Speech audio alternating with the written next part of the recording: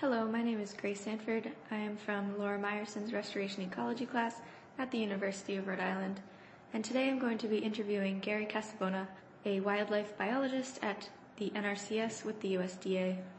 So Gary, what exactly is your job title, and what does the basic summary of what you do entail? Okay, so I'm the biologist for NRCS, the Natural Resources Conservation Service for Rhode Island. Many federal agencies are structured on a regional basis, but we're structured on a state-by-state basis. So we do, soil and water conservation projects, and that's been our history ever since 1935.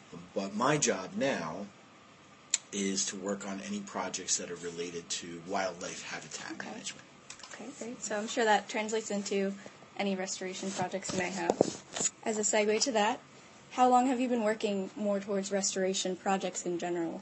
I've been working for NRCS for 21 years now, but I did my master's on wildlife habitat ecology and GIS. Okay. So for many years I worked predominantly in GIS, but you could probably say I've been involved in restoration for 20 to 25 years now, including graduate school. Yeah, so you have quite a bit of experience with it. That's great. Did you have any formal training with restoration projects specifically, or was it more so just integrated into what you ended up working on? Well, I would say it's integrated because it's sort of a natural part of what NRCS does. We were the former Soil Conservation Service, created in response to the Dust Bowl. So really, you could say that much of what we do is restoration related. Just by nature. Just by the nature of what the agency does. I'll draw the distinction between agencies that manage their own lands, federal lands, state lands, where maybe they're managing ecologically sensitive areas and doing very careful restorations. Oftentimes with us, we're working on a working farm or forest land. So we're managing some large acres and often taking sort of a broad brush approach to that. And of course, we're working with private landowners on a voluntary basis. So unlike a lot of friends and colleagues who work for state agencies or the Forest Service or Fish and Wildlife Service or the Park Service, where they're managing their own lands, part of the game with us is convincing private landowners or agricultural producers to do certain things. Yeah, so you're sort of like opening up a new window for restoration that may not be like greatly accessible for the other organizations. Right, right. And again, with us, that human dimensions aspect of convincing landowners to do certain things, even which may involve some out-of-pocket expenses. So then my next question is going to be, do you have a few examples that stand out for you personally of projects you've worked on in New England? One thing that's certainly unique to New England is the work we do for New England cottontail. Oh, yes. So there what we're doing is not a clear cut. Of course that sort of has a connotation of these giant clear cuts out west. What we do here is we call it a clear cut with reserves or a seed tree cut, where we go in, we cut anywhere from 10 to 25 acre size projects that we've done in Rhode Island, leaving 10 or 12 large crowned oaks as seed trees to produce acorns for new oaks. And these areas regenerate into flowering and fruiting native shrubs, and that provides forage for New England cottontail, particularly during the winter months. When it's very important, because they're competing with the other species, correct? Right, and of course rabbits don't hibernate, so they have to sort of survive on, remnants of leaves, twigs, buds, etc. Whatever's left in the landscape. So part of the reason that we do regenerating forests for them is that this forage is then accessible from ground level that a rabbit can reach. But these projects also benefit songbirds, which has always been, that's what I studied in graduate school, and that's always been my passion. And one other example that's related to New England is we do some restoration activities on salt marshes.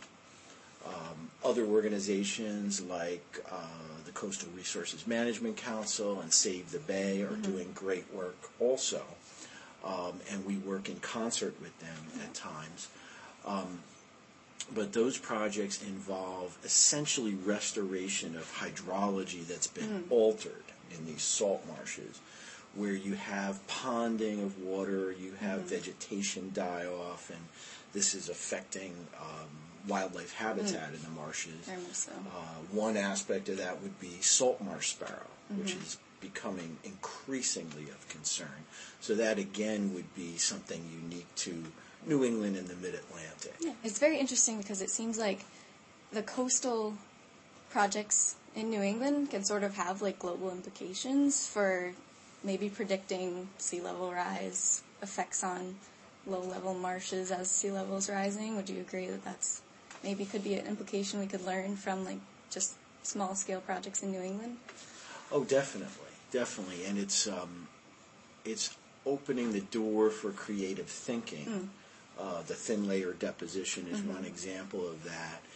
Another example is there's documentation now where many projects that have been deemed a success in terms of restoring hydrology, at least to an extent, and bringing back native salt marsh vegetation, at least to an extent. And we're still not seeing salt marsh sparrows nesting in those areas. So there's a lot of uncertainty still and a lot of room for, I think, collaboration among agencies and creative solutions. Overall, how do you think ecological restoration can promote ecosystem resilience under global climate change? So I know we sort of touched on it before with the sea level rise example, but are there any more like broad-reaching implications that you've personally come to the conclusion? Talking with colleagues about this recently, and we sort of came to the conclusion that everything that NRCS has been doing since back in the 30s, mitigating soil erosion, whether wind erosion or water erosion, the classic thing that the agencies was doing way back.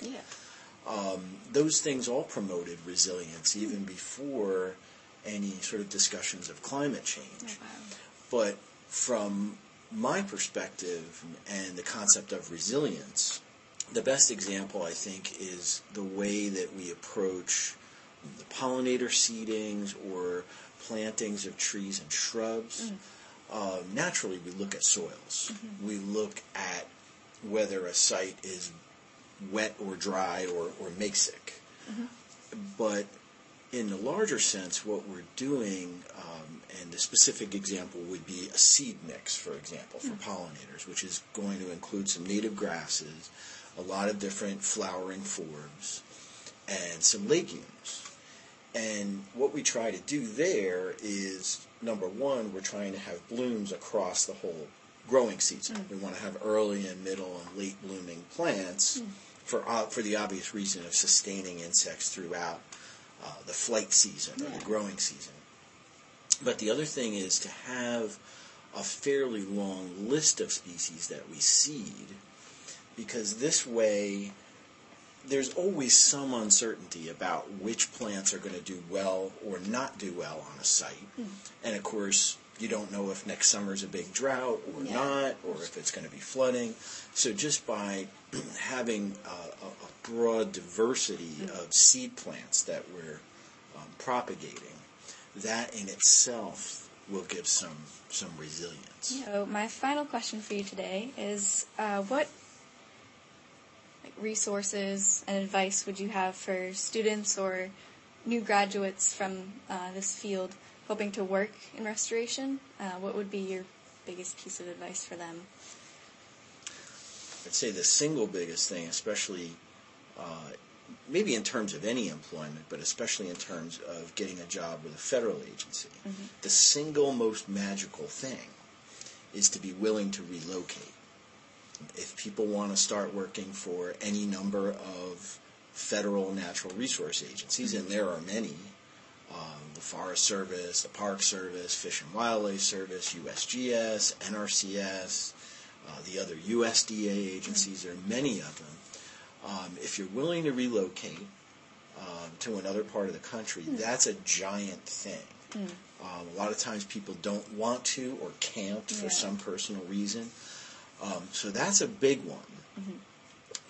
The other big one, and I actually did some of this even after finishing graduate school in order to keep my sort of field credentials up, is to volunteer at various times in your career, to be willing to do work for nothing.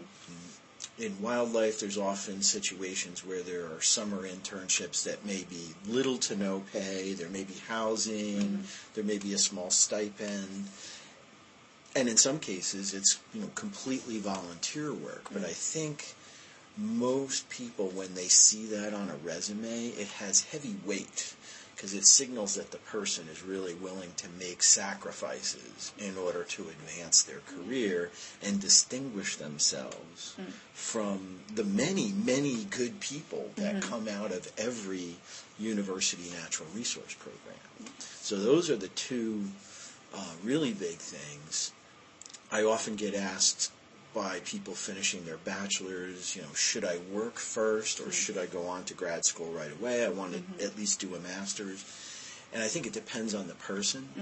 My answer there is, if you really know with some specificity what you really love, and not that you have to be razor sharp, but to have a pretty good sense of what aspect of the field of natural resources you want to be in, if you've got that, and you've been looking at graduate programs, talking to professors, trying to find a connection with a major professor, then I'd say, by all means, if the opportunity's there, then do it.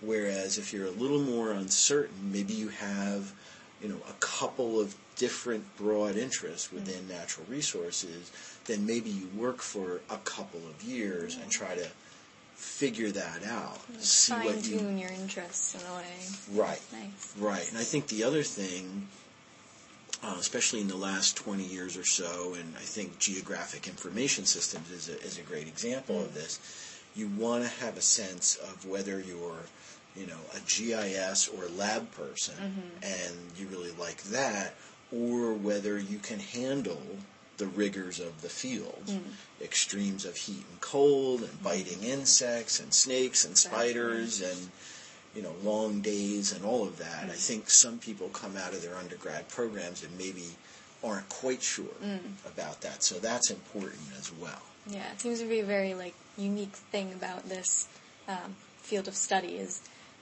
we're out in the field, we're in labs, we're doing computer software. It's very, broad. We're covering a lot of different, forms of study. So it just seems to be a very unique thing about this field, the field of restoration in general. Right. You've got the wildlife DNA lab here at URI. You've got great GIS folks here, GIS professors. And yeah, I've really seen it over the last 20, 25 years since I was in graduate school, that those things were sort of on the side, and now they're, right mainstream. Yeah. So you can choose to sort of go one way or the other, or to have a melding of the two. But again, the two biggest things, I think, is if you're willing to move, is the most helpful, because in normal times, at least, there are always federal jobs out there. And sometimes they're in locations that maybe a lot of people wouldn't consider a prime location. But once you have a job in federal service, you can move around different agencies and so forth. So it's just getting that first job. That's the challenge. Yeah. I think you've provided some great expertise on the subject, and thank you very much for being here and doing the podcast with me. So this concludes our podcast for the Society of Ecological Restoration in the New England chapter. Thank you very much for being with me here today and for sharing your expertise and your experience. Well, I'm glad to do it, Grace, if it can help out. I know young folks these days face a lot of challenges I think more so than my generation. So I'm glad to help.